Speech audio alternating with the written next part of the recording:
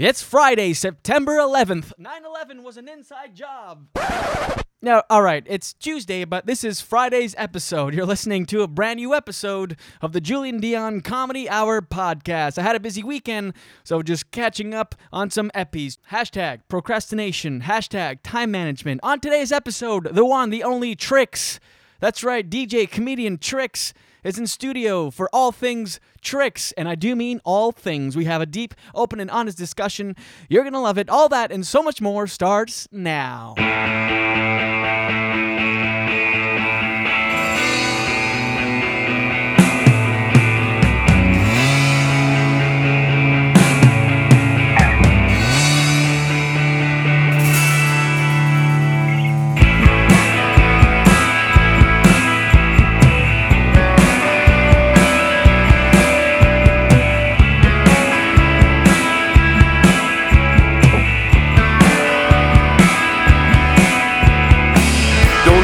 Nothing I don't need to know. Don't take me nowhere I don't need to go. I got a head like a radio. It's such a beautiful waste of time. A waste of time. A beautiful waste of time. A waste of time.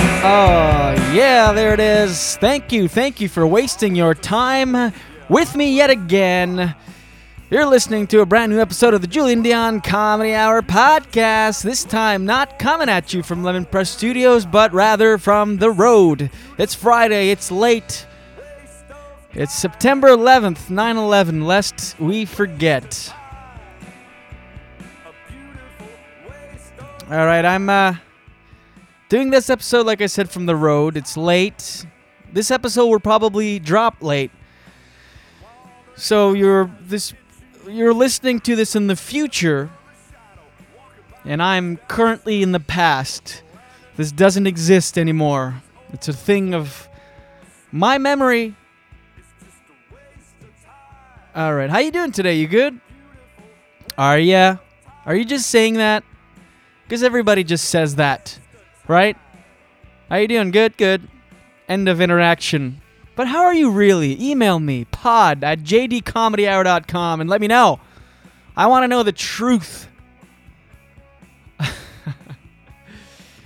Oh, what a week. What a day. Today was great. I spent all day on set as part of the cast of the first ever episode of...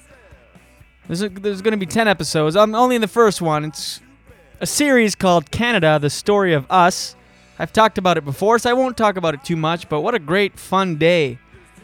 This is all new to me, this acting thing, especially at that level.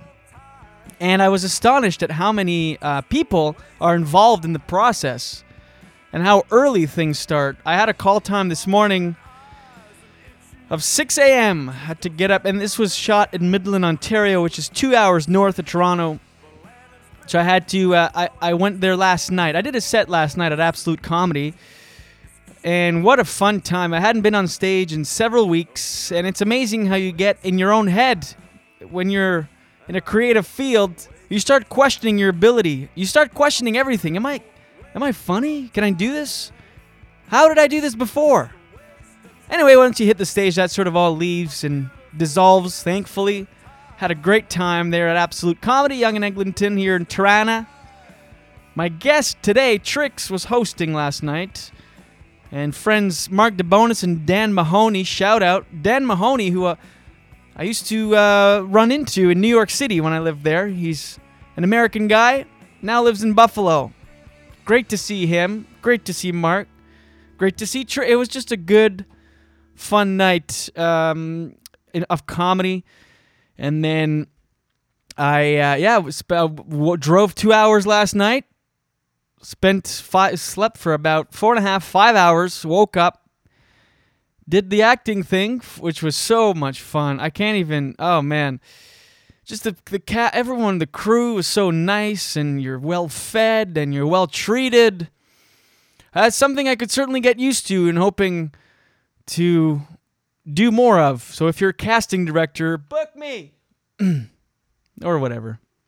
Good times all around. Ottawa, we're coming to you, inside you. We're coming inside you? Well, tomorrow night at the Ottawa Little Theatre, I'm hosting a great show with Jen Grant, Erica Sigurdsson, Christina Walkinshaw, and Rebecca Kohler, entitled My Jokes Are Up Here. You get it? It's a play on... my eyes, but they're four of the best comedians this country's ever produced, and they just so happen to be women, so hence the name. Anyway, I'll be hosting that, and on Sunday night, Wakefield, Quebec, my Wakefield listeners, I'll be doing a show there. We're doing a one-off and wrapping up the weekend in Wakefield, so I'll be hosting that one as well, and Erica Sigurdsson, Jen Grant, Christina Walkinshaw will be on that show. Rebecca, alas, has to come back to Toronto. So, look for that, folks. Come hither. Come see that. Okay? Do yourselves a favor. Okay, may as well just dive right in to the interview, because this was a good one. This was a great interview. It certainly exceeded my expectations. Comedian Trixx, who's been in the game for about 11 years as a comic, and that's the game I'm talking about. He's seen some success at many levels, and he kind of started off hot. He's one of those guys. We get into all those details. And most recently, he has faced a little bit of controversy in the Toronto stand-up community, and we talk about it, and I was very pleasantly surprised at how head-on Trixx dealt with it. He didn't dodge any of my questions. He answered them, I gotta say, pretty honestly, and I got to show him some respect for that. But before we get to all that, we just talk and get to know Trixx, because certain people just know him on stage, and of course, this is my whole prerogative with this podcast, is to introduce you to people in creative fields, in the arts, or just in any successful creative endeavor, and to show you the other side of them. So obviously I was going to do that with Trixx as well, so we get into the career and his life chronologically. We kind of go through things and how he came about, how he got the name Trixx, and so on. And then we dive into the juicy stuff, which I think you'll like a lot. And I think you'll, if you're a comic listening to this, you might get a new perspective on the guy, because I certainly... Again, I have to say, respect to Trixx for coming in the studio and just being very honest and open about it. So here we are. Let's just get right into it. So I'm going to forego any scamming the scammers calls, also because I'm on the road and it's kind of hard to do that. So we'll drop those next week, a bunch of those and a bunch of other things to come. Got some great guests lined up for next week, which I will get into perhaps at the end of this episode on the outro. But let's just get right into it without further ado. Ladies and gentlemen, enjoy my chat with comedian Trixx. You and me belong, just like the flowers, laughing all day long. People I need to lose. Yeah. Sing a little song. Come on. And take a shower. Here we go. Julian Dion, Comedy Hour podcast. And this episode of the Julian Dion Comedy Hour podcast brought to you yet again by Echo One Photography. GTA listeners, Greator, Toronto, Arior. This one is for you if you're a comedian, actor, musician, business person, whoever, and you need to get some headshots done. Well, look no further. Echo One Photography will get you some damn good shots. If you own a business, hey, and you want to get some product photography done for e-commerce or advertising purposes, well, look no further, because Echo One will do that too. Yeah, that's right. Email Eugene, that's EUGENE at echo1photography.com. Whoa, funky, switching it up, mixing it up one time. Eugene at echo1photography.com and enter JDCH in the subject line for special offers. Do it today. I don't know if there's any Italians here. Soccer's not that serious. Euro Cup, they lost to Spain 4-0. My neighbor's Italian. I went up to him. I was like, what happened? Not to make fun of him. What happened? 4-0? That's a lot. You know what he said to me? Whatever, bro. Where the fuck was Africa?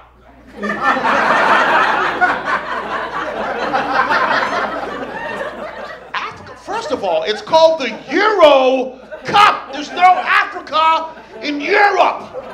Okay? If you're going to be racist, at least be educated. That is stupid. And it's not like Africa has one team. There's different countries in the continent. There isn't an African man standing on a mountain going, everybody assemble your powers and go. Never!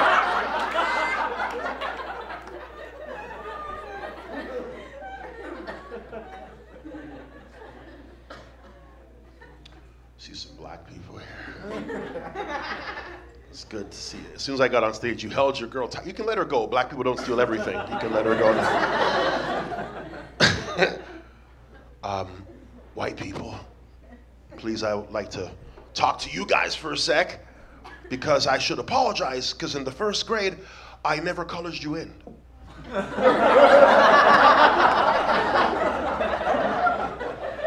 Sorry. And when I did, I used the white pencil crayon. That's ridiculous. Like I didn't even use a little red. There was a peach crayon designed for you people. I never used it because my mother never said, don't trust the peach people.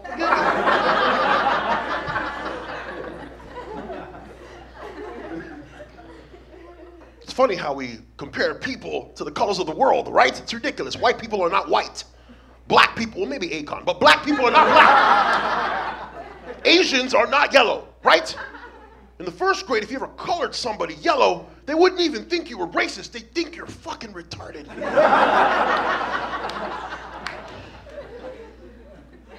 Like you never colored in the black people with a black pencil crayon, right? You didn't do that. Of course not. Because if you did, I would have punched you in your fucking throat. Because that's racist. It's just all about positive and... he's just and he cares. Yeah, I guess that's the simplest way to put it for Right. me. He cares. Yeah. He cares about people. He cares about, like, comedy. He cares about... He just cares. Yeah, he's a good dude. Like a genuine carer. Is that a word? Carer. It is now. And we're talking there about a podcast episode. Why podcast? Episode 101 guest, Jean-Paul, who actually, we got a lot of good feedback from that episode. So go back and listen to that. And the gentleman, the fine sir you're hearing there, we just heard him do stand-up, what he does best. And he's here in studio. And what can I say about this guy? Oh, man, a resume he has, does he? Who am I, Yoda? What was that? That was kind of cool how you did that. You've seen him on Much Music's video on trial. He was a finalist at the Serious... Oh, most recently, actually. This is their most recent thing, I think. You're a finalist in the Serious Top Comic Competition. Yeah, man. Where you'll be competing at Just for Laughs JFL 42 this fall. Yeah, man. Also for a one-man show. I guess that you get a headline, like you get your own show if you win. Is that it? Something like that? You win a bunch of stuff. Like you win money. Yeah, you win 15 grand. You win a television spot at JFL. You win, even if you place top 3, you get to be paired up at a show at the next JFL 42, and then you get a TV taping. Oh, nice. In Montreal. It's nuts. Yeah, that's a great... Yeah, they amped up that contest like huge this year. Shout out to Sirius. Shout out to Sirius. He was also the 2013 winner of the Big Break competition at JFL 42. Yeah. Speaking of which, what else can I say about this guy? He's a 2-time COCA Comedian of the Year, which is a Canadian organization for campus activities. It's our NACA here for any American listeners. He was a finalist in the 2009 Laugh Off, Yak Yak's Laugh Off competition. Mm-hmm. Oh man, what else? He's a staple at Kenny Robinson's oft chanted. We talked about this on the Jean Paul episode and a few other episodes. The Nubian Disciples of Pryor. You can see him there all the time. He's open for such acts as Tracy Morgan's, Damon Wayne, Cedric the Entertainer, Russell Peters. He's written and performed 4 sold-out theater shows. Was your most recent one Rose Theater in Brampton? Yeah. Was that it? Yeah. Yeah. And this guy, I mean, shit. That speaks for itself. No one can take that away from him. He's killing it. He's been killing it since out of the gate. And he's here in Lemon Press Studios. My man Trixx is here. How are you, bro? I'm good, dude. I love this. Thank you, man. It's a little vibe. quaint. It's cozy. Yeah. It's even if it's the day, I can create the illusion that it's night. There's a curtain there. I can close that if I want to. I like it, man. Block I like myself this. off from sunlight. Most recently, you've seen him in St. Catharines, everybody, on Wednesday night. You're listening to this episode on Friday. So Wednesday, what were you doing there? A college gig? Or? We were doing Brock U.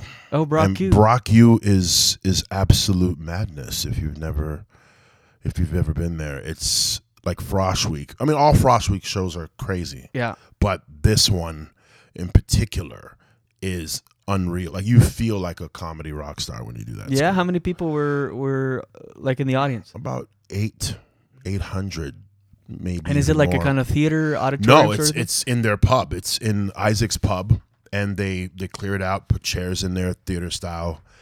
But when you get there and you see this lineup, like this huge 2-way lineup, and you're like, man, this is for us. it just gets you amped. You know, I think that applies to any show, really. Yeah, If you just walk into the venue and you see this lineup of people, and there's no Chappelle, and there's no Louis C.K., and there's no Bill Burr. It's just like you. And that's who else was on the show? I had it was Dave Merhaj. Who's Oh, nice. Also, he's in town. Yeah, he's in town. sick. And Nathan McIntosh. Oh, nice. Also in town. Two out of towners. L.A. and New York. Yeah, in the Formerly mix. from this city. Well, not from here, but I guess comedy wise from Canadian here. guys who've moved on. Yeah. To That's a fucking good show. it's unfair. Yeah, that's a powerhouse. And what was the lineup? What was the order? I was hosting. Nice. Which I was glad, because Yeah. I was like, okay, you got. I don't know. Do you roll dice to see who headlines this? Right. Do you pull names out of a hat? But no, Dave closed it, because I mean, Dave can. Yeah. Any one of us can. He was the closer. I think what they did is they did like a co-headline thing, Right. where they made Nate, and we all did equal time, essentially. Right. But I think it was geared as a co-headline, Trixx Presents kind of thing. Nice. Yeah, it's kind of cool.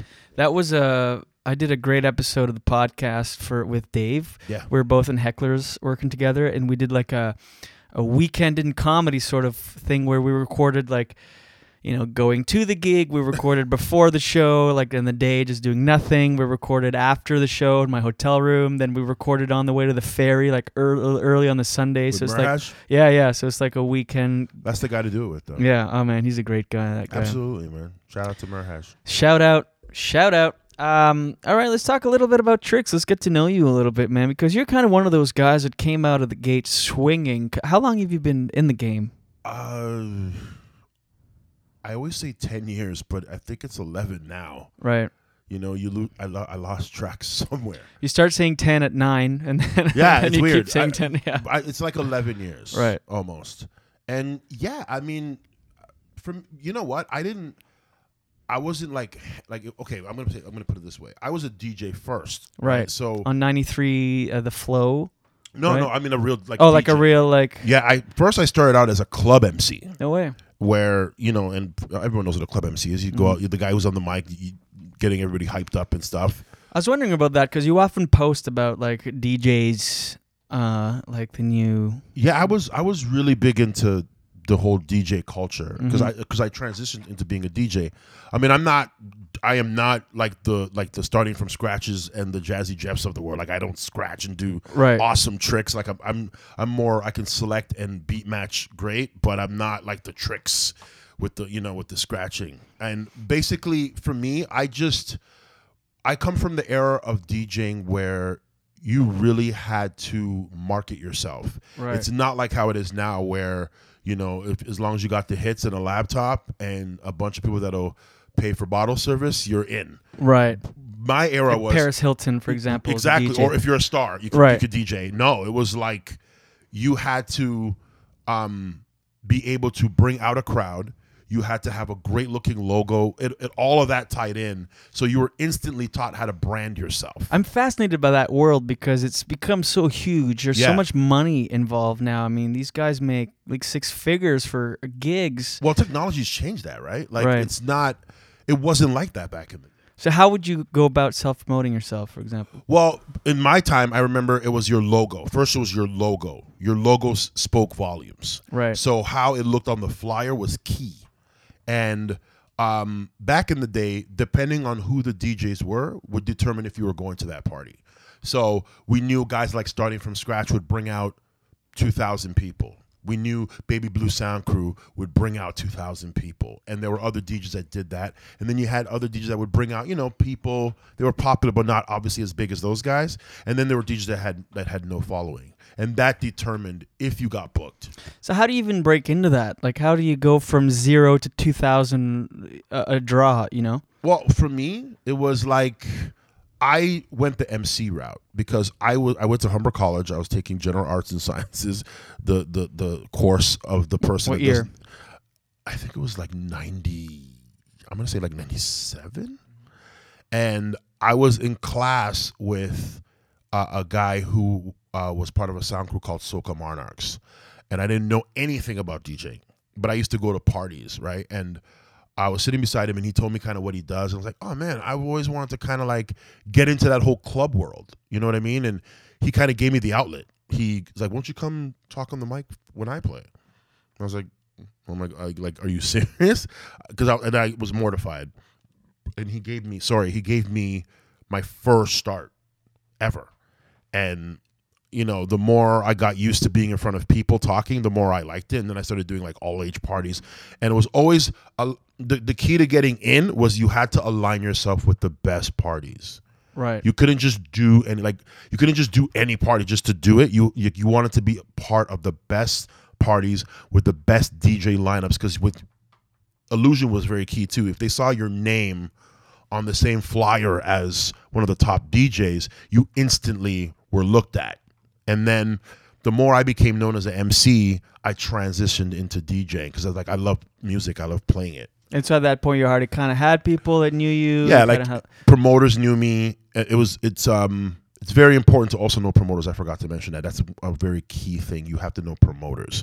And the more promoters that know you, especially the key ones in the city that do the best parties, then it's easier to get in because all you do is call them up and say, hey, man, I'm available. Or they'll be like, hey, man, we need you for this party constantly.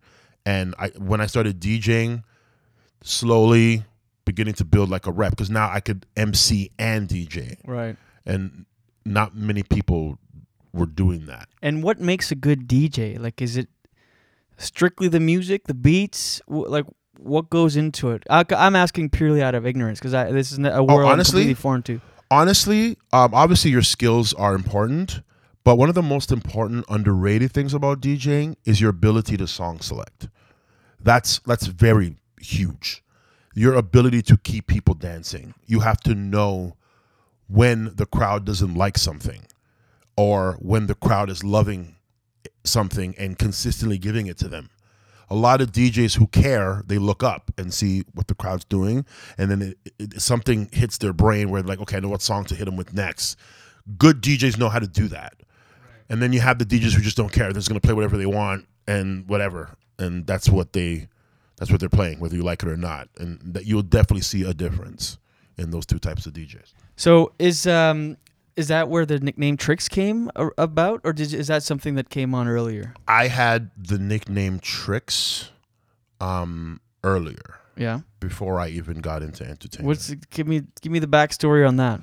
I don't know. I was just I used to love to entertain people when I was younger. I don't want to say I was a class clown, but I was kind of the guy who was always cracking jokes, always imitating, stuff I had seen on TV, making people laugh when I was younger. And right. I remember when we were, that moment where you're sitting with your friends and you're kind of like deciding nicknames. They wanted to call me Joker at first, but it was right around the time the Batman movie was coming out, the one with Keaton and Nicholson, and Yeah, like the 1992 or 80. I don't even know the date, but yeah. Yeah, that was coming out, and they were like, we can't name you Joker because there's already a Joker. So they went with Trixx, but I mean, think about it now. I'm like, but there was already a Trixx. There was the cereal, but I didn't have that knowledge when I was younger. So. And how would you lock down the spelling of it? I went with 2 X's. You know what's funny? If you know me, I changed the spelling throughout the years. Like first it was 1 X, then at one point it was 3. But there's nothing pornographic about me, so I was like, I'll just go with 2. It's a good medium. 3 X's. That's hilarious. I was like, I'll just do 2 X's. Yeah. It's a good medium, man. So where are you from originally, man? Are you from these parts? I'm from like a little village called Malton. Mm-hmm. It's like right beside Rexdale, in between Rexdale and like Brampton. You know? Okay. I guess it's like part of Mississauga now, but yeah, I'm from Malton, Ontario, man. And what did your folks do?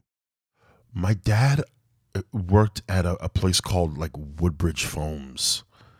Factory kind of work? I don't even know what the fuck he did. To be honest with you, I just know he worked there. Yeah. And my mother was a hairdresser. My mom used to always have women come into the house to do their hair.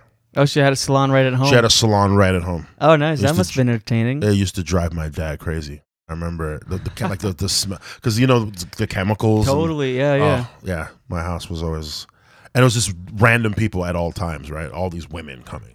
Right. So okay, so you grow up, all right, factory working father, hairstylist mother, and you're kind of a jokester, prankster, so you get the nickname Trixx, and then you get into DJing, and so your first real experience addressing a group of people is emceeing at clubs. Yeah.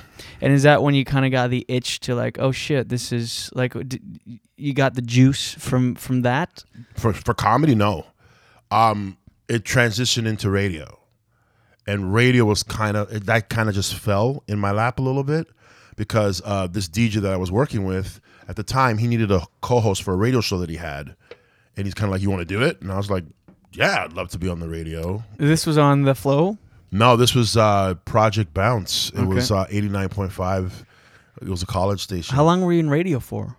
I did radio for about like 6-7 years. Oh shit! I still have a radio show now, actually. I didn't even know this. Yeah, every Tuesdays. Where? On 105.5, Vibe 105.5 every Tuesday. Oh shit! Shout out. We play old school. Oh, nice. Yeah. So when you got into radio, what was your initial time slot? I was always a late night guy. Yeah. Always. If it's not 10 to midnight, then it was midnight to something. Like It was always late. And how was your start there? Were you kind of shitting your pants a little bit when you had the live air, that nervous energy that comes with knowing people are listening? You can't really fuck up on air. It's not like this where if we majorly fuck up, I try not to edit these things at all, but if we do, I mean, we can ultimately edit it. You know what? I remember me easing into it because I already knew what it was like to talk in front of people live. So I wasn't really afraid. I was more, I don't want to say nervous. I was more like, you know what? I just want to make sure I sound proper. But I eased into it because I was given the platform where I could kind of be myself. I wasn't told to be, okay, you got to talk like this and you got to say this. I was kind of given the keys to be myself. Oh, that's good. There weren't many like restrictions or guidelines. We didn't have much restrictions at all. It was like an all hip hop station from 12 to 5 every night, playing underground hip hop, mainstream hip hop, and we were allowed to swear on there. I remember, man. Well, it was a college. It was a college station, but it was like the perfect medium for a guy like me, and that was what gave me like the balls to try and say, okay, I'll do stand up. Wow, so you did 12 to 5. Yeah, at one point I was the host every night. Holy shit. From 12 to 5. Did you just sleep all day when that happens? How does that work? I would sleep all day. Yeah. And then I remember sometimes, I'd sleep maybe before the show just so I could be up for... Yeah. But for the most part, man, I was like, I'm a night owl. I kind of got used to it. Just from clubs, too, you're up late anyway. Right. So I just became a night owl. So you make the transition from MC to DJ to now radio co-host, host. And then what got you on stage doing stand-up the first time? I remember I used to, after DJing, I was DJing at a spot called Havana Lounge, which became Flirt Lounge. It's right on Adelaide and Duncan. And I used to crack jokes while the servers were being paid, I would crack jokes because we were all waiting for our money kind of thing. And it's kind of the thing where we're all outside this office and people are going in one at a time to, get paid. And while we're waiting, I crack jokes. I remember John Avery. You remember John Avery, who used to play for CFL? He's a stand-up now. He used to come by the club all the time. And he's like, man, you funny. You need to do Yuck Yucks amateur night with me. And I'm like, you do amateur Yuck Yucks a night? Yeah. He's like, yeah, man, you got to do stand-up, dude. And then he used to put it in my ear a lot. And I was like, I don't know. I like being funny here. Because, I'm funny for sure here. Yeah. That's, for real. Right. You know what I mean? I kind of had that in my head, so I was kind of scared. And I remember calling Yuck Yucks a long time ago. Trying to inquire about how to, because I knew nothing about comedy clubs or anything. And I remember, I'm not even making this up, I remember the woman saying to me, this is what you do, you call this number, blah, blah, blah. She gave me the whole criteria. But then she's like, don't worry, Jim Carrey and Howie Mandel, they got booed too. So if you get booed, and that's not something you say to a guy who's already scared to do it. So that added 5 more years. Right. To, you know what I mean? So by that time, John Avery was every time he saw me, he's like, dude, you got to just come. So one day I was like, you know what? Fuck it. If I suck, I'll know, whatever. But at least I could say I tried it. Of course. And I just decided okay, I told everybody at the Flirt Lounge that I'm doing it finally. And they were like, we're coming. Just tell us the day. And now I'm like, oh, crap. Now all my friends are going to be there. So if I suck, it's going to be in front of them. And it was just an amateur night at Yucks? It was the Tuesday night. Jack Norman was the host. All right. Yeah. And I called, the Monday, the day before. And I actually got on the very first time I called. So I told John, I'm like, John, I got on. He's like, yo, man, I'm on too. I'm like, oh, great. That also adds to the nerves. Anyone you respect or friends, you're like, oh, fuck, shit, you got to watch me do this now. But it was all right, though, because him being there was, I guess, kind of motivating too. Because he was more encouraging than anything. He wasn't like, man, if you suck, I'm going to laugh at you. He wasn't. Right. He was more, and ironically, Arthur Simeon, that was his first night too. No way. Wow. Yeah, that's where I met Arthur Simeon. And so it was his first night and my first night. And we went back to back. And tell me about that night. How was was it a big audience, big, small?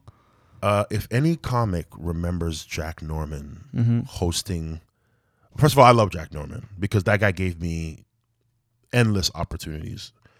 But if you remember how he hosted, he never made it easy. If you could survive a Jack Norman hosted show as an amateur comic, you probably can survive. In what way? I know he had the videos, right? If you're that was before I came. Okay. I know they used to boo you off with videos or whatever, but he used to dig that hole, man, so deep. He's telling audience members he's gonna fuck their daughters. He fucks trannies. He just made it. He was I loved him because he made it a real amateur show. He made it okay, if someone sucks, then get him the fuck off the stage. He set that precedence. And imagine being a young aspiring comic watching this guy just make it so uncomfortable for everyone, not just comics. The crowd was he used to do this thing where he used to make he used to play a game where you fill out this what you do for a living or whatever, and then you'd have to guess which person. He used to do that. He was very interactive, but he would dig it so deep. Right. So if you went first, whoever went bullet was you have to redig this hole that he created. But I remember I'm so grateful to the guy because he gave me the balls to just not be afraid of anything. But walking in there, watching this host, I remember one time he told a dude he's gonna rape his daughter. I mean, an audience member, and I'm just like, oh my god. And then some guy bombed when I got there. A guy bombed, and Jack Norman. There was there's no encouragement from him. There's no, don't worry, man. Sometimes you do well, sometimes you don't. You'll get him next time. No, it's if you fucking see this guy in an alley, kill him, kill him. That was the most shittiest act, and he would torch you for 3 minutes. I remember that, and I was like, "Oh my god!" All right, so you show up there, you see this. Was the crowd pretty big? Was it No, it wasn't packed. It was a good, decent Tuesday night. Do you remember the order? Do you remember what number you went up? I was like 7th. That's not bad. Not that's bad. Yeah, that's kind of that's just after the sweet spots of the middle. But you don't know anything about sweet spots. Right, You're right. just like, oh, I'm deeper in the order. Good, I can watch. Yeah. And if I have a chance, I could run and Right. leave, right? But, I was I remember starting, and the later I was on the show, the better. I'm like, okay, I can delay the torture, Right? sort of thing. I'm like, oh, fuck it. But now I'm just like, I'll go up first if you want, so I can go home. That's brutal. Yeah, I remember. And so, how did that first set go? It went good. Yeah. Because all I did was make fun of the guy before me because he was reading his whole act off of paper. Right. So I was just imitating that. I kind of went old school, like Trixx, like me in front of my friends, just kind of imitating whatever. I didn't have no jokes. I didn't have. You didn't have anything prepared. I had like one joke. Right. But it's 5 minutes, right? So I was like, I'm not gonna do that joke for 5 minutes.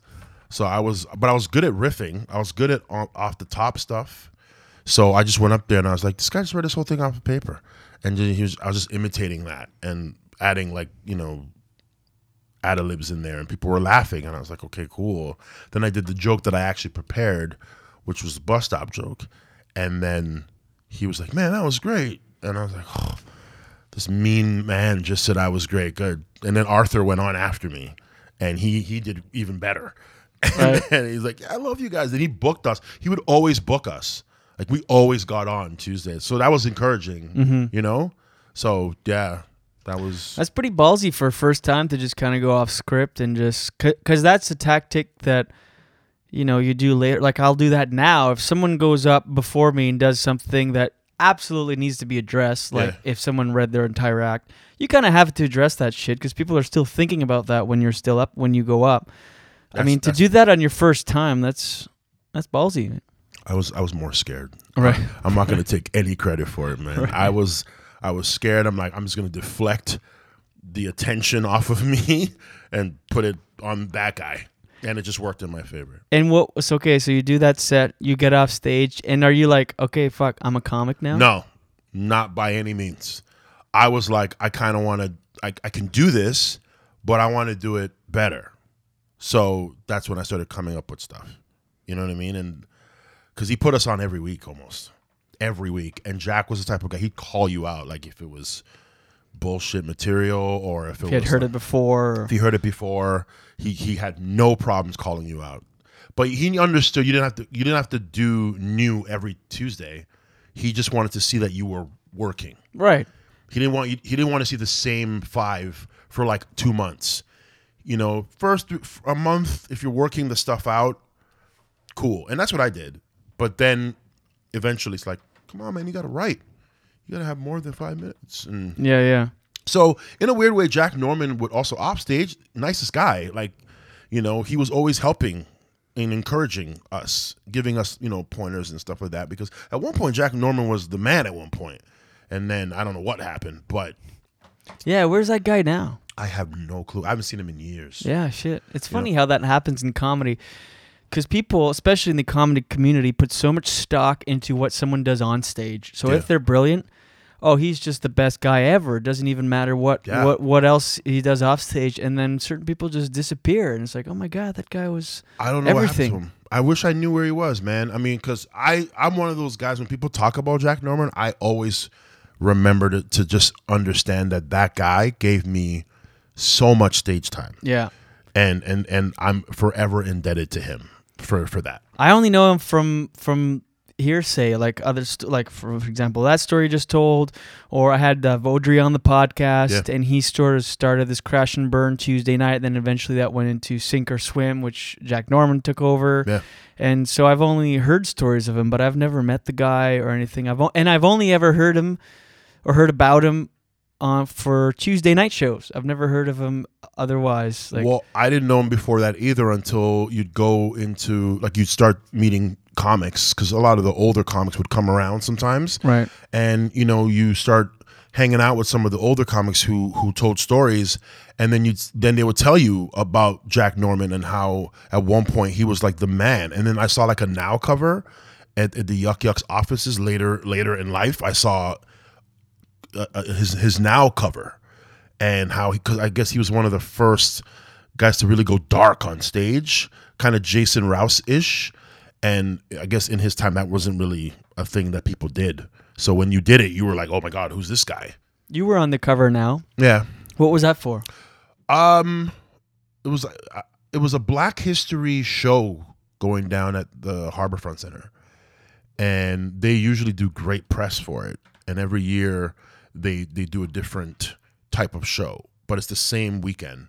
So sometimes they'll say, Kenny Robinson, bring in the Nubian show and do it there. Or they'll say, hey, Jay Martin, come put together a show. And this year they came to me and they were like, hey, Trixx, we want you to present the show this year. And I guess for me doing the show, they got Now to cover it. And then Now just said, you know what, why don't we just put you on the cover and just make you because Glenn Sumi he's another guy that was pretty instrumental in that whole thing as well. He gave me a great article, and they're like, "We'll just give him the cover," and then they just put me on the cover, which is kind of cool. Oh, so he's like reviewed your shows and stuff before? Yeah, and I was mortified every time. Right. Yeah, funny people like really, really care about what he thinks. I don't care what any comedian says; they care. Yeah, you care because he's one of the few, if not the only, guys that is actually reviewing shows. Yeah, he's like in this city, he's the guy. Yeah, he goes to the show, he watches. I don't know any other person that does that. You know, I could be wrong, but he's one of those guys that will review it. And he doesn't, and what I love about Glenn, he will never tell you what you want to hear. It's always his real feeling. So if you get a good review, that it's coming from a real place, because I've seen what he can do when he doesn't like something and how deep he goes. Yeah, with that whole Martha Chavez article. Jesus Christ. Yeah. I was like, damn. The wrath of Glenn Sumi there. Yeah. Shit. I've seen a couple of reviews where he just torches whomever, and it's like, well, even Walkinshaw, he reviewed her one time. She was, I think, actually was a Thursday night at Yucks, and she was doing a spot, and she was just kind of like, went there from work and didn't think much about her set, and went there, and he reviewed her as very scattered and unfocused. And oh man, did I hear that? I heard that because we're neighbors, right? So I see her all the time. I heard the term "scattered and unfocused" like 1,000 times since then. Wow. I mean, I remember hearing about that. I didn't read that one. The one I read was the one he did on Arthur Simeon and Dave's show, Dave Merhaj's show. They did a show together, and he just torched Merhaj. No way. He torched Merhaj where there was a picture of Arthur and Dave, and he cut Dave out of the picture and named the article "Awesome Arthur." And I was like, Jesus.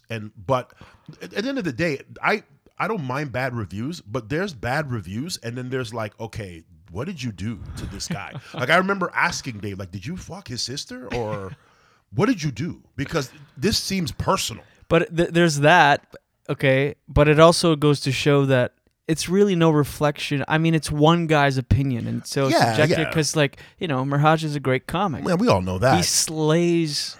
Right, 99% of the rooms that he'll and I like to think I've seen a Dave Merhaj off day, and I'm like, it could not have been as bad as you're describing it. Right, like it could not have been.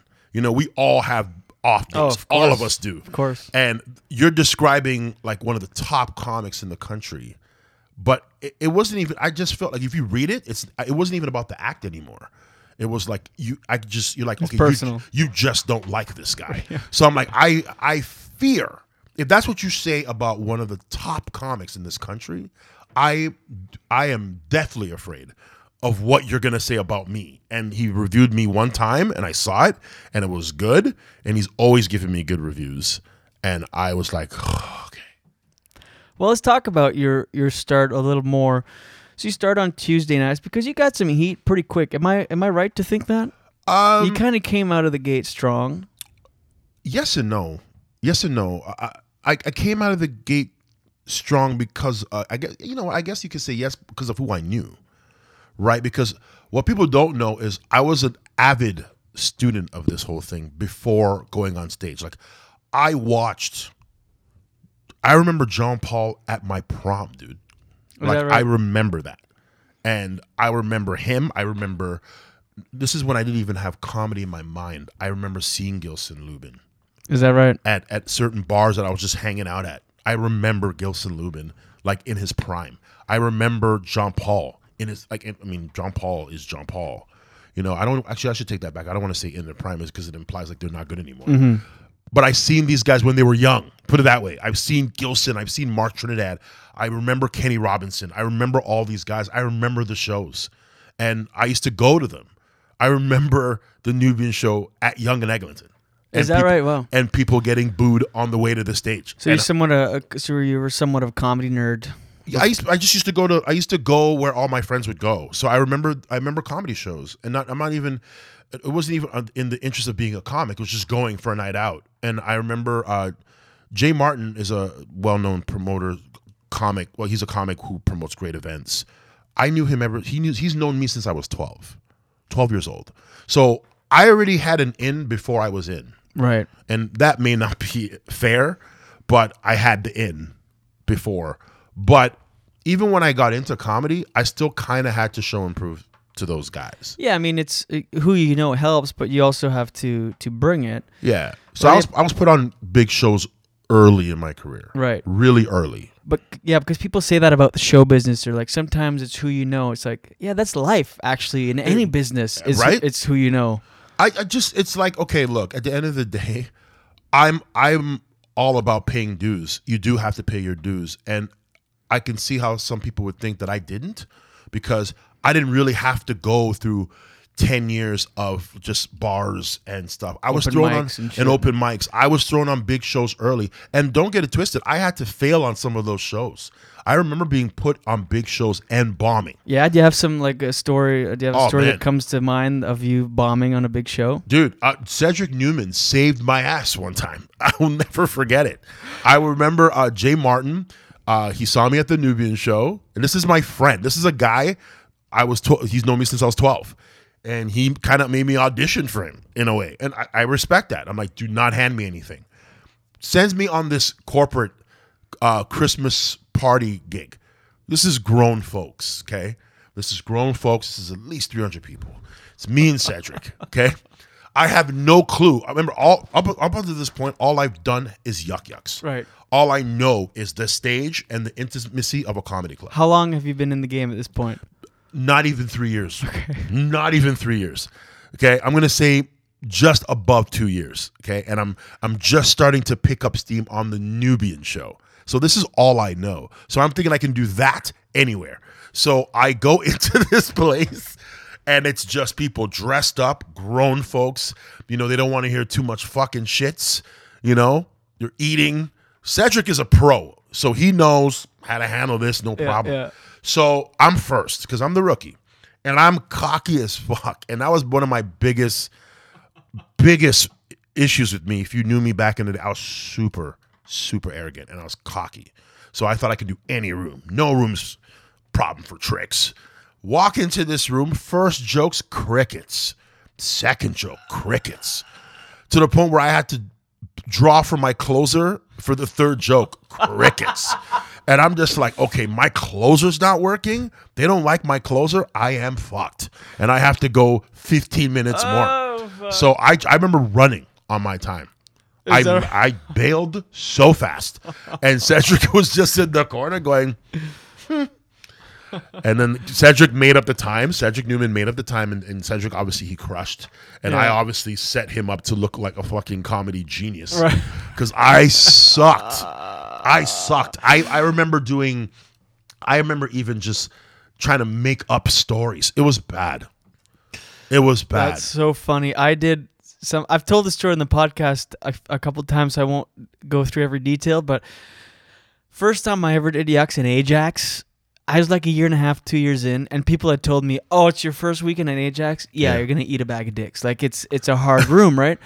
And so like 3 people told me this. I'm like, "Fuck, motherfucker!" So I show up there with this me against them attitude. I'm like, "Fuck these people," right? And I'm already scared and against them.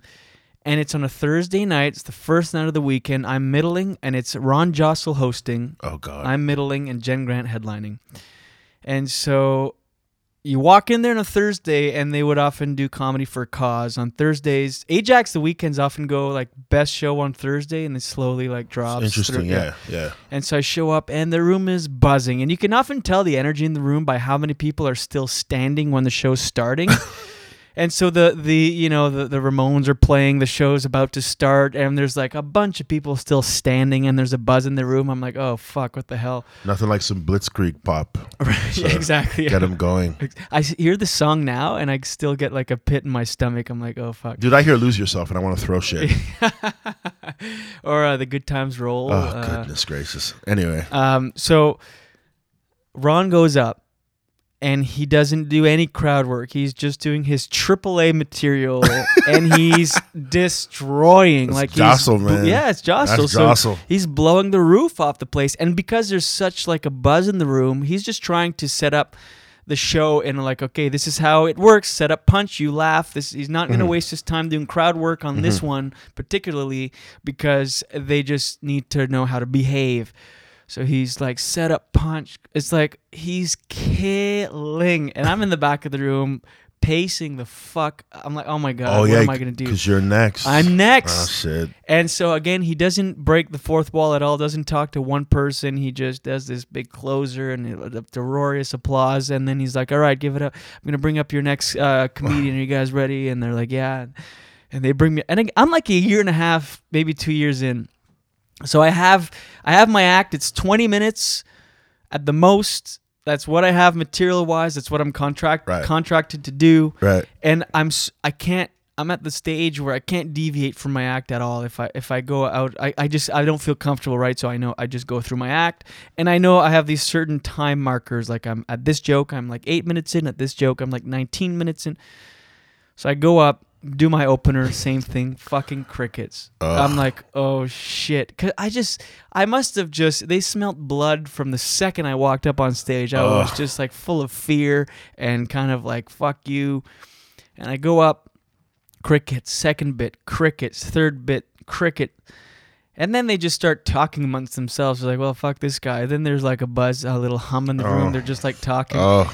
And I'm dropping tags. I'm burning through all my material. And I get to the point in my act where I'm usually 18, 19 minutes in. So I know I'm almost done. And I had an iPod Touch on the stool behind me, timing myself. And I turn around and I look, and I'm 9 minutes in. And I've burned the longest 9 minutes of your life, huh? But I've burned through everything that I had because I was just going for the setup and the best punchline of that premise, dropping everything else. I was dropping bits out. And then I'm like, fuck, my last bit at that point was some stupid act out that I would do about like eating in a food court where there's no dialogue. I was just acting out, and I wasn't about to do that to a room that had been silent the entire time, right? Because that only works when it's working. Like when and so my big closer was, there's a fundraiser here. They're like, yeah, sure. I'm like, cool. So who's organizing this thing? I'm like, I'll get on their side. This woman like very reluctantly puts her hand up. She's like, I am. I'm like, cool. All right, thanks a lot, everybody. That's my time. Wow. And then Jostle is outside smoking. So I'm just standing on stage. I knew like, okay, you just wait for the MC to come on stage, then you go off. I knew like certain things like that. I was still very green. So I'm waiting, nothing, and then the club doors swing open, and then he runs up on stage. Yeah. And then proceeds to just destroy. Again. Yeah. And then Jen goes up and blows the roof off the place. And I laid on that couch in the green room. I avoided Steve, the club manager there. I'm like, oh my God, I can't. This is my first impression. I'm like, it was fucking you feel like awful. Shit, right? Because I know, man. I've had those moments, but looking back on me, I walked around like that never happened to me. Right. You know what I mean? I walked around Toronto like that never happened, but it did. Yeah. I did. I remember Boston. I remember. What happened in Boston? I had 2 years in, I had a decent show with this guy named Cypher Sounds in New York. He used to do this kind of like similar to Kenny Robinson's room, but his was like every third Tuesday, packed, because Cypher Sounds is like on the most popular radio station in New York, which is Hot 97. And so he had everyone out on a Tuesday. And just doing well in that room. So he goes, I'm taking this show to Boston. I want to bring you. So I'm like, sure. Cocky as fuck. Yeah, bring Boston. I'm going to fuck Boston up. So we get to Boston. Not the same setup. Just it's in a club. But still people are there. And they know Cypher from, his reputation on Hot 97, even though it's not in Boston, whatever. Right. So this comic goes up and does something to do about Nintendo. And I had a very generic Nintendo joke. And you just like how you blowed in the thing. Yeah, but the way I've written it then was just about the blowing. I've changed it since, but Right. it was very generic. I just said blowed, by the way. So a million comics have this joke. Right. So you just have to understand that. But 2 years in, you're not thinking, my joke's better. I don't give a fuck. I'm doing this anyway. So he does the joke. He does the joke, and it gets the reaction it's supposed to get because nostalgic jokes rarely fail. Right. Especially that one. Mm-hmm. And I go up there, and I'm doing okay. I'm not bombing yet. I'm doing okay. They're kind of like, let's see what this Canadian kid can do kind of vibe I'm getting in there. And then I hit him with that joke. And they give me this, didn't we just hear that face? Fuck. So I lose them immediately. Right. Because they're like, this motherfucker just took that other guy's joke. So now they're talking amongst themselves. And I'm like, fuck. And it's the longest. So I go into my killer, I had a wicked roller coaster bit. And they weren't even listening. They didn't care. They're like, no, this guy sucks. So they're talking. I'm just waiting. At any moment, I'm thinking I'm going to get booed because they were talking literally amongst themselves. Like that sound when you walk into a room before the show starts. Yep. That's the sound that was there when I was on stage. Fuck. And Cypher's just kind of like, I could see Cypher. I could see him kind of like, all right, man, like wrap it up. And I'm like, oh, fuck. I disappointed him too. And I came off the stage and I just remember like, they give you that. That was all right, Trixx. And I remember I haven't been back to Boston since either. Fuck. But I was like, man, fuck. And that's when I learned, like, you need to really have an array of jokes just in case somebody steps on one of your premises or whatever. And how about you don't do the premise when somebody's done it already? That shows how much material I had. And how cocky I was. That's funny. You know like, mine will be better. Mine will do better. Dude, that's exactly how I was. I was a prick. When did that change? You say that past tense. So did something happen to change you, or just eventually became confident in your own ability? There was a few things that happened. I mean, the main thing that kind of humbled me, obviously, was this whole situation that just recently passed, which I'm sure we'll get into. But just life, like even just talking to older comics, because I befriended John Paul. And I befriended Kenny Robinson. I befriended and me and Jay Martin were already close friends. And I befriended Mark Trinidad and Gilson. And, they always took the time to pull me aside and remind me what happens to cocky comics. I always have a respect for those guys because they always pulled me aside and they were never afraid to tell me real shit. Like John Paul's not afraid to say, hey, man, you might want to bring it down a notch. You're new. You haven't done this yet. You haven't done this yet. You haven't. Not in a I'm an older comic better than you way. More in like I see the potential you have, but I could also see you fucking your own career up. Yeah. And that was John Paul's approach with me always. To this day, it's the same way. Like I know what you can do, but as a friend, I'm gonna tell you that this is what's gonna happen if you do this kind of thing. And I remember just always being on the road with those guys and listening to the stories of comics that's happened to. And even their own personal stories. So it brought, and a lot of act right shows too. I call those, shows where you kind of bomb when you think you're the man. I call those act right shows. Those life lesson shows that teach you're not as good as you think you are, man. Right. So I guess as you get older in the business, you kind of say to yourself, okay, I need to change my ways a little bit. Well, we're doing a show tonight at Absolute Comedy, which by the time you're listening to this will be last night, which hopefully everything went well. I have been on stage and get this 2 months, bro. Are you serious? Yeah, I'm fucking. I'm not. Like I know it'll be 2 months. It'll fun. Yeah, you've been busy, man. Been very busy, and the last run I did was in North Carolina in July. I did. Wow. It was like 10 shows in 8 days or whatever. It was great. And I got back. I did a show at the Comedy Bar, And then I've just been so busy, I haven't been up on stage, and I'm hosting these theater shows in Ottawa this weekend. So I'm like, Sick. I gotta get a practice set in. I want to get a few in. I know. I want to get a few in, man. I know. Imagine if me and you both bomb tonight. We both bomb on the show. Right. Well, I'm already setting it up for like if I do, I have an excuse. I'm like, yeah, whatever. You're not gonna bomb. No, it'll be fine. It's muscle memory, man. It's amazing how you can get in your own head. Like I've been doing this for myself 9 years, and it's gonna be fine. But it's crazy how you can just get in your own head and be your own worst enemy. No. Thankfully, I quit smoking pot a while ago. So Did you? Yeah. Oh, good for you, man. I kind of had to. It was kind of ruining everything for me. But thankfully, because if I hadn't, I would have smoked today already once or twice, and I would be fucked tonight. Like I'd have I would to call you and be like, "Hey, Julian, you're supposed to be here." Yeah. I'm gonna announce you on stage. First of all, you'd be leaving me a voicemail because I would not answer. You'd be sleeping. Yeah. Julian, I know where you are, but you should be here.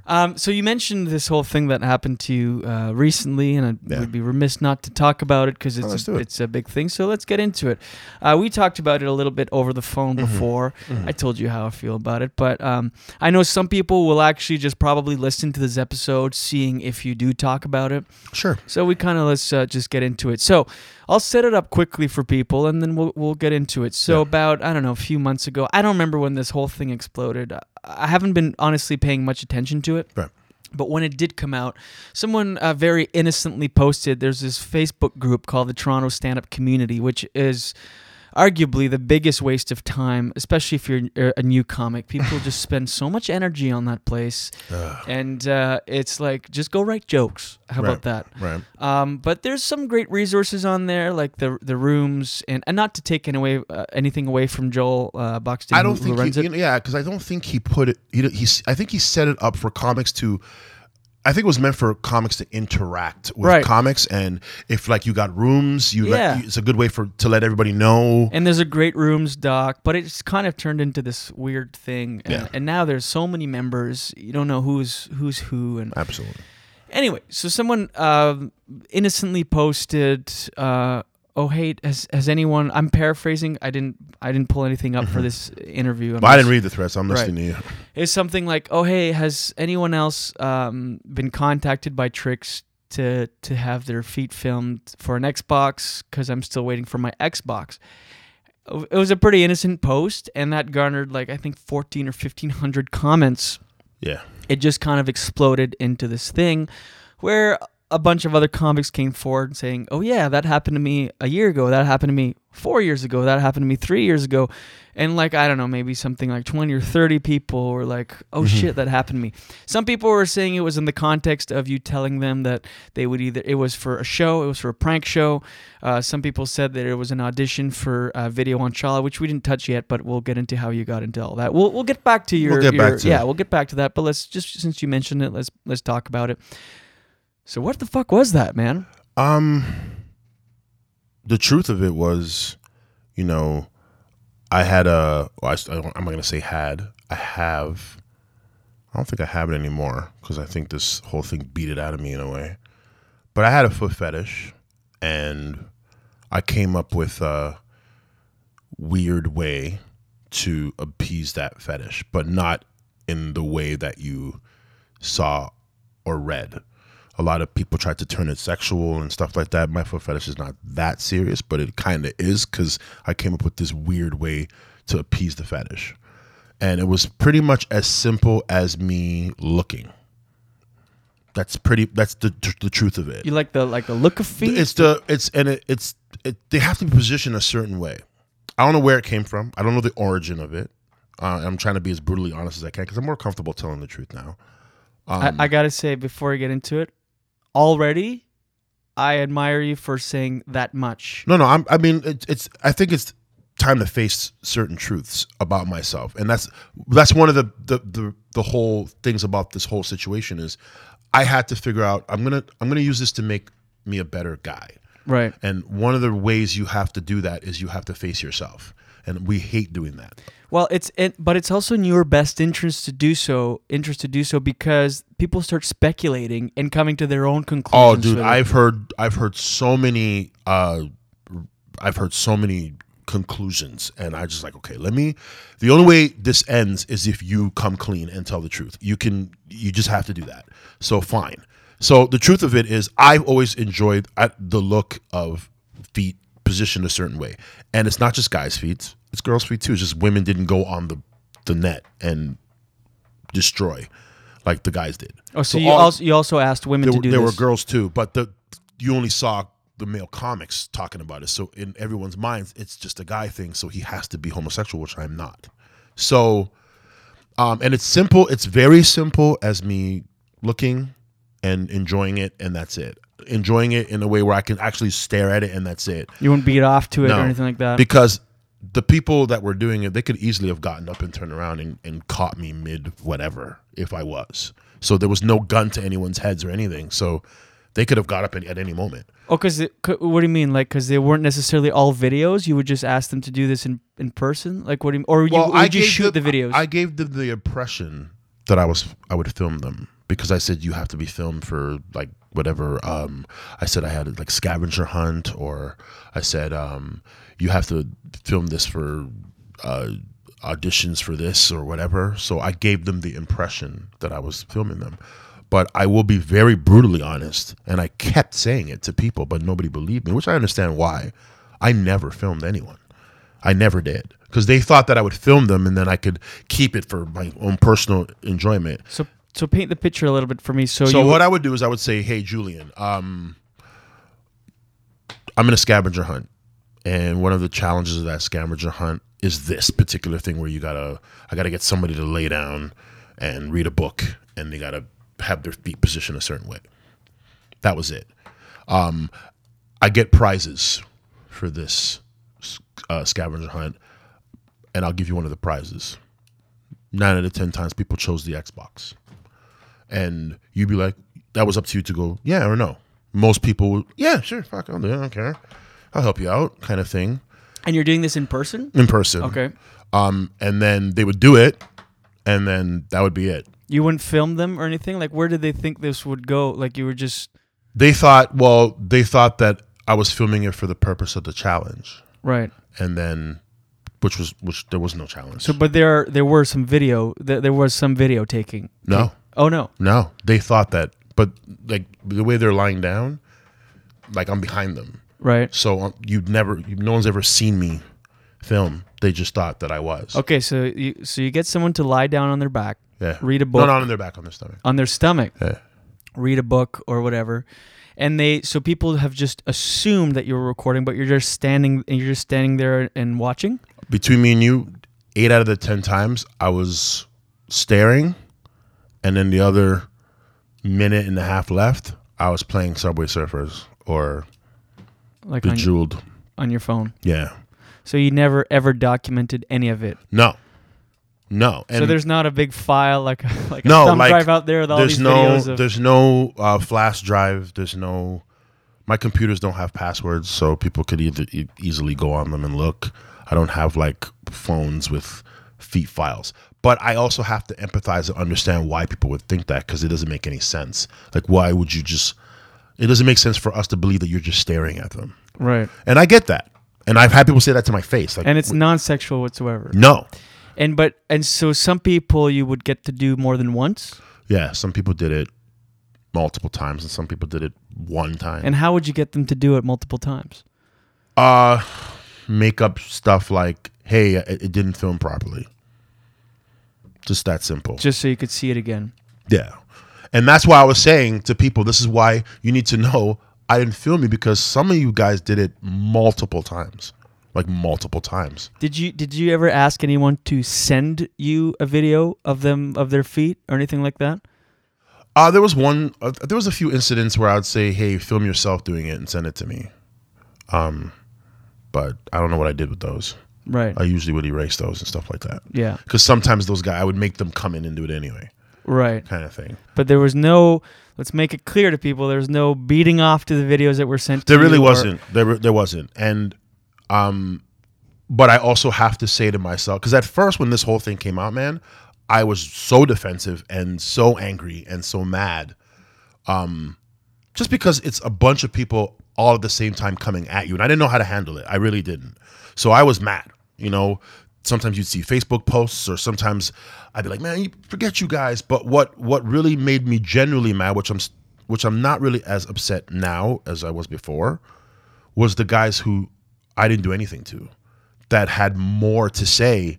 And here's the thing with me personally, I am not above ball busting. Hey man, when the thread was about just busting my balls, I took it. I was like, hey man, because I know me, I'd probably bust balls too. So bust away, man. And there were some funny jokes that were said back to me.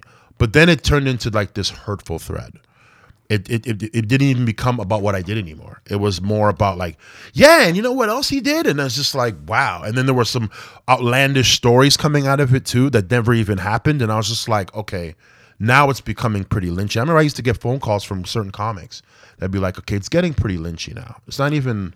Well, I feel like some of the, because we did talk about how you got on these big shows early on in your career. Yeah. I think a lot of people were jealous of you, okay, when you first started and got all this thing. So then now they had a justified reason to publicly say things about you, whether or not they were directly affected by it or not. I'm going to say that some of it might have been jealousy, but I also have to take the onus on myself because I remember me coming up. And I remember how arrogant I was. And you don't see that at first when you're in it. You don't look at yourself. You don't think you're doing anything wrong. And I have to take responsibility for myself saying that I gave some of these guys the fuel to be jealous or resentful because I wasn't the nicest guy at first. Like I wasn't the humblest guy. I was a diva when I was coming up. You know, I thought I was the shit.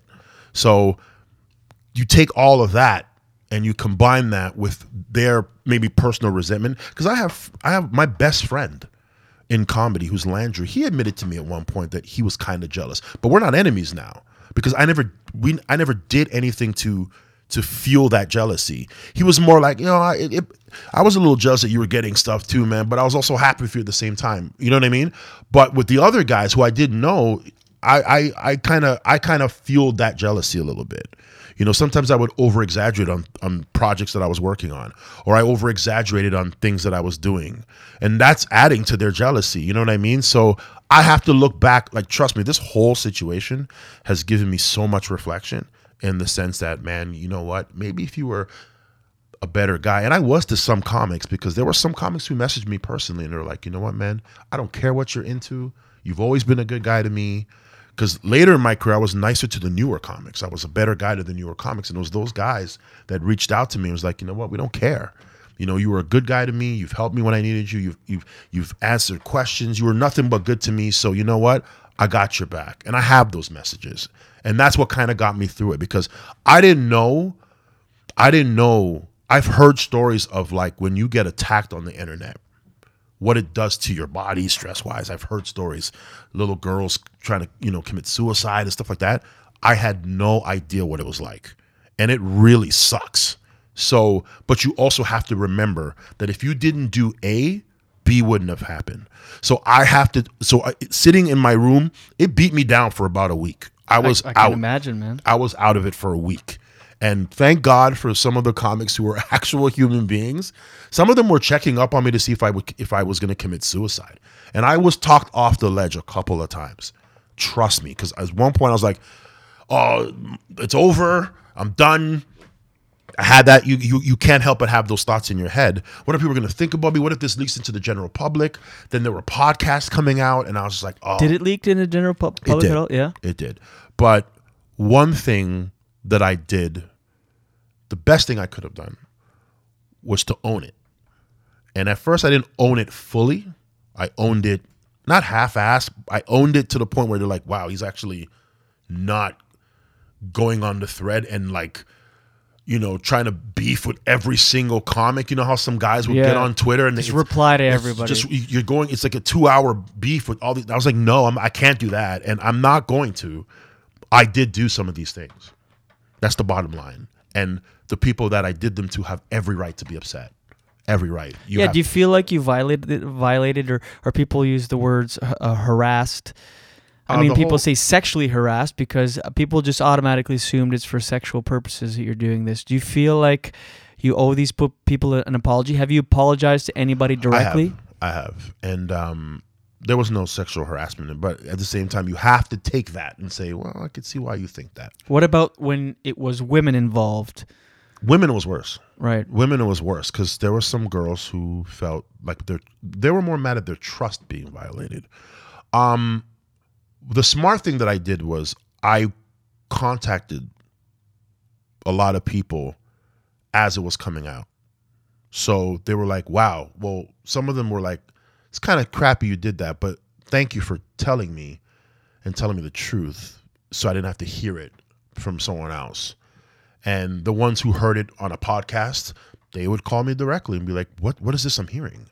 And then I would have to explain it and take what comes next. Some were forgiving. Like some were like, well, if you say that you never, used it for sexual purpose, I guess I believe you. Sucks that you did that, but at least you didn't like avoid my calls, or I didn't have to like keep calling you down to find out. At least you told me what happened when I asked you. And I guess I guess I'm just gonna have to compress it and deal with it in my own personal way. And some of them were cool. Some made it easy. Some didn't. Some were super mad. Are some people still really pissed Absolutely. about it? Yeah. Some people, put posts up on their Facebook trying to like sabotage my career and stuff. And can you see where they're coming from? you know what? And I had to be empathetic. As much as I was so mad, I was like, you don't have to go after my livelihood. But at the same time, you have to be a man and say, dude, you violated somebody's trust, and not everyone's going to take it the way you want them to take it. Some people are going to be so mad at you that they're going to do crazy things. And some people are going to be mad but human about it and say, well, I'm pissed off. I don't want to talk to you for a week. Let me digest this, and then I'll deal with you in a week. Fine. But I was also ready to be like, come what may, man. I was like, come what may. Like, I was wrong, so I have to just take it. And I'm going to walk through the fire for a bit. It's calming down now. And I've actually I have messages from comics apologizing. And I'm like, you don't have to apologize to me. I owe you an apology. I'm still very close friends with one person in particular who did it multiple times. And they were like, I think that this situation is going to make you a better person. And they stuck by me through it. And like, you have to really understand, like, there were some people that were really genuine friends throughout this whole thing. And they even made me feel shittier because I was like, man, you have every right to hate my guts right now.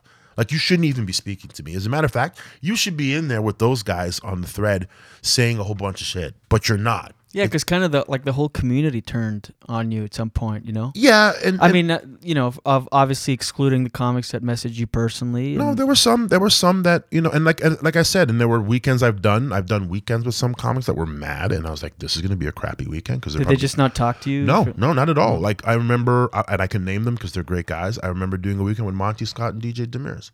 They spoke their mind on it.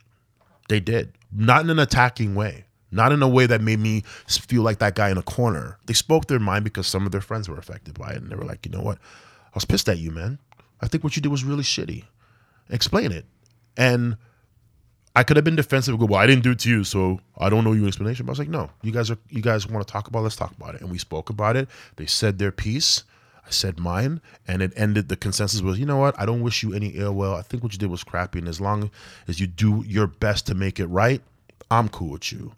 And I respect that, because it could have been totally different. And they could have, and they're within their right, to do that. And I've had some comics that kind of like, give me the cold look and the stuff. But on my end too, man, and I know this is going to sound pretty shitty, but there are some people that I probably will never be friends with again because it wasn't about, and I really feel this, it wasn't about what I did. I think you used this to really put out how you really feel about me. Some people said some real hurtful things where I was like, and I didn't even do anything to you. And this is how you really feel. You're not even one of the guys that I affected. They should be on here just torching me. And they're not even doing as much as you are. And I'm like, there were certain names on that list. Because I remember people calling me and it was always the same few guys. Like, what did you ever do to this person? And I was like, nothing. But I guess this is how they felt all along. It was over like a 5-year span. Did you at any point think this could blow up in your face? Absolutely. Yeah. Were you kind of Absolutely. I'm like not every gonna time you did it, did you think maybe this will be the straw that breaks the camel's back, or would you just kind of hope you could get away with it? Like if this hadn't come out, would you still be doing it? Probably. Mm-hmm. And you know what? That's why, in a way, I'm kind of glad it's out. It has a freeing aspect to it. But do you think that like quote fetish is gone? Do you think that? You want me to be honest with you, Julian? I'm not going to say it's gone, but I will be honest with you, man. Even just recently, just the urge to do it again, there's a fear of, nah, man, I don't want to go through that again. And this world is very small, man. Like comics know friends of mine. I have friends who know comics that I didn't even know they know each other. So I'm like, you know what? If I'm going to dead this issue, that means I have to dead the act. And as hard as it's going to be, I have to. If I want peace, I just have to let it go. What do you think the ratio of guys to women is that you did this to? Was it more guys than women because the guys were just more? I think I'm going to say more guys just because guys are more like, yeah, fuck, man, I'll fucking help you out. Right. Girls are more, what do you need me to do that for? You know, girls are a little bit more, you know, you sure you're not trying to look at my ass? Like I've had, you know what I mean? So guys more, but no, there's no homosexuality and there's none of that. So Trixx is not gay. No, I'm not. You're just into feet, men and women's feet, or you're trying to. I'm not gonna say like it's gone, like it's, you know, just like Kazam, you know. I'm not gonna say I don't like feet anymore, but I will say that, like I said, the urges have been there, and I've kind of resisted all of them, and that's something I even couldn't do before. Like now, it's like even if I'm about to approach somebody and do it again, I'm just like, no, I can't. So you still get the urges. The urges are there. Like I'm a human being, right. Man. Like it's not gonna just go away. But I will say, like this whole thing, especially with it dying down, I like it died down. Right. It's out there. People know. It's out there. Do you think it'll be attached to your reputation? Do you think people will know you as that guy that got people to film or to show them their feet? Do you think you'll be able to shake this? I mean, obviously, some comics have been attached to worse things. I am shaking it to the dismay of some people who probably hope this ended me. I am shaking it because, like I said, I've been in cities. I've been in different cities. I still play clubs. There are club owners who know about it, and they don't, you know, penalize me. I've been banned from one spot, which was Comedy Bar, and that's fine. But for the most part, I am shaking it because comics still talk to me. It's not like everywhere I go, it's like, you know. For the most part, it's, hey, what's up, Trixx, man? You in town? You want to do a spot? But you can kind of, and then, you know, when we get to a few beers in us, it's like, man, so tell me about this thing, man. Yeah. I feel like I've done press conferences in every city I've gone to. But you have to expect that, right? Like comics who respected you at one point and still kind of have that respect for you, they want to know. And I think if the way you approach me, I have no problems talking to you. I've never been defensive with anybody that's approached me. I've been like, get out of here, don't talk to me. I'm like, hey, you want to know about it? Hey, man, ask me what you want. At this point, it's out. So dodging questions now is pointless. Right. You know what I mean? Did you dodge questions at first? Try to... Oh, dude, in the beginning, I was super defensive. I was super like, don't talk to me. I don't want to talk to you. I was very defensive because, like I said, I didn't know how to handle so many people hating you at one time. Like so many people that wanted your neck at one time.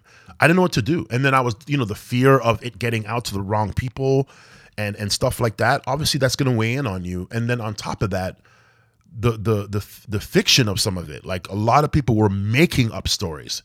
And I was just like, okay, you know, all of that at once sucks on a person's body. Trust me, I still deal with the effects of it now. I can imagine. But, and believe me, I'm not even trying to get sympathy here because I don't want to play the victim because I'm not the victim.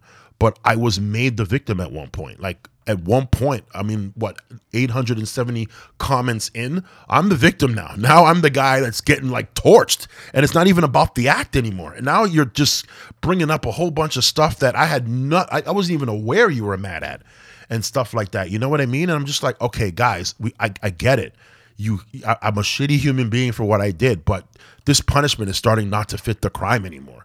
You know what I mean? Now it's like I don't have the right to work anymore. Like, I get it. You're mad, and you have the right to be. You know, manipulating innocent people is wrong.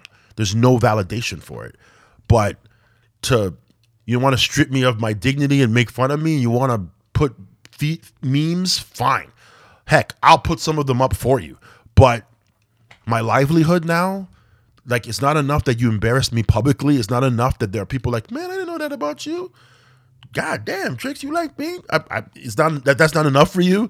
Now you want to like take away my livelihood. I'm just like, guys, come on, man. Like, none of those guys have their livelihood taken, and I don't want to sound like an asshole. I don't want to sound like they have no right to be mad, because the more I talk about it, the more empathetic I am. I'm like, dude, I get it. You have every right to be mad. And I have had things said to me where I just normally, old me would have been like, in your face, but now it's just like, yeah, you're right, man. You're right. You're right. Well, by the sounds of it, you're learning from it, you're growing from it, you're getting to know yourself a little bit better. And I got to commend you on the honesty, man, because I didn't know. Obviously, I knew we were going to talk about it. I only ever heard you talk about it once. Someone had posted part of a podcast that you did. That was the angry. That was defensive. the angry you. You were deflecting it. You weren't really addressing the issue. Absolutely and I honestly thought that would kind of be the case tonight, even though we did talk about it over the phone before. You're like, well, you gave me the out. You were like, you know what? We don't have to talk about that. I was like, no, let's talk about it. Yeah, I think exactly. I gave you the choice. You said, look, I'm not afraid to talk about it. I'll take it head on. And by the sounds of it, you're very honest and you're trying to learn from it. Is there, if there's any people out there that kind of turned on you or blocked you out immediately or thought, fuck that guy, is there anything you'd like to tell these people about you? Some of them, I'm not a bad dude, man. I'm not. I'm just a guy who fucked up and was fucking up for a while and needed this to happen to not only stop what I was doing, but to actually see that you were kind of a shitty person at times, man, and it wasn't helping your career. You know, I've had friends who sat me down and told me that. They're like, I'm glad this happened to you, man. I'm not happy that it's weighing in on your body, and I'm not happy that like you're going through this, but I'm happy you are, because you're becoming a better guy. I could see it already. Like the humility is there now. You didn't have this before, and you couldn't continue this way. So I'm glad it happened to you. And it sucks that it took something of this magnitude for this to you know, but it's going to make you a better person. I always have those encouraging friends who, some of them are comics, some of them are ex-girlfriends, that are like, you know what? You're going to get through this. And when you get through this, you're going to be way better than you were before. You're going to be a better person. Would any of these ex-girlfriends have had any inclinations into your fetish? Like when you're with a girl, do you ask to see their feet or anything like that? Or? I don't have to ask. I see them anyway. But but I mean, they might have, just from certain things that I did, they might, maybe. Some didn't. Some were like, this is shocking. But when you're in your darkest moments, man, that's when you'll see who sticks around. And people stuck around, comics and friends. And I think that's what got me through it. That's what made me say, you know what, I'm not going to let this beat me. I got people that still believe in me. Even after what's being said, there are people who still are like, man, look, man, I got your back, dude. You know, I don't care what you're into. Your private life has nothing to do with me. Shitty what you did, but you're not a bad guy. Well, there you go. You heard it here, everybody. Trixx trying to make amends. And, man, again, I respect the honesty. I appreciate you coming in. I hate to end on this note because there's so much more we can talk about. I'd love you to come back in. We'll do a part 2 soon. I really got to go do this. Yeah, you got to get out here. Yeah, and... No Nicole Arbor talk. Oh, shit. Yeah, that's right. No Nicole Arbor talk. There's literally so much more I want to talk to you about, but this place, I got to rent a car and it's closing in 8 minutes. Trixx, my man, I really appreciate you coming in. Oh, anytime, dude. Thanks for having me, man. Yeah, of course. Thanks for the Tecate. Yeah, Tecate. And again, I'd love to have you in and do a part 2. There's a million other things I could talk to you about. Absolutely, man. So anything you want to plug, any good? Let's end on a positive note. What's coming up for you? September 22nd, doing the one-man show at Absolute on a Tuesday night. It's called Let's Face It Tour, which is pretty much not a confessional tour. It's still me doing me, but gonna open up a little bit more about myself. People like to say that Trixx isn't honest enough on stage, so we'll challenge myself to be more honest, if you will. Look for that September 22nd at Absolute Comedy in Toronto. Yeah. Your Twitter at Comedian Trixx. Comedian Trixx. All my social medias are Comedian Trixx with Comedian X's. Trixx, Trixx. Thanks again for doing it, my man. No, I really thanks for having me, appreciate dude. it. Yeah, and It's awesome. we'll do it again and watch your head. Cool. And there she is, another one in the books, another one in... Why repeat it? Why? Thanks to my guest, Trixx. That was a great interview. Thank you, my man. I appreciate the honesty. And you coming down to Lemon Press Studios, and we will do part 2 in the near future. Thanks to you for listening. Always you. Thanks to my producer, Adam Fox, my sound engineer, Miles Lacroix. All right, so follow on Instagram and Twitter at JD Comedy Hour, and Facebook, like the page, facebook.com/JD Comedy Hour. Email the show, pod@jdcomedyhour.com for anything, for any reason, I guess. That sounds too needy. Just email me if you want, but I don't care. Tune in next week, actually next week, every Tuesday and Friday for brand new episodes. We've got some awesome guests coming up, some great new Scamming the Scammers phone calls, and a lot of other segments to come. So much happening here in Lemon Press Studios, I don't even know what to do with myself. Oh my God. Have a good weekend, everybody, and as always, watch your head.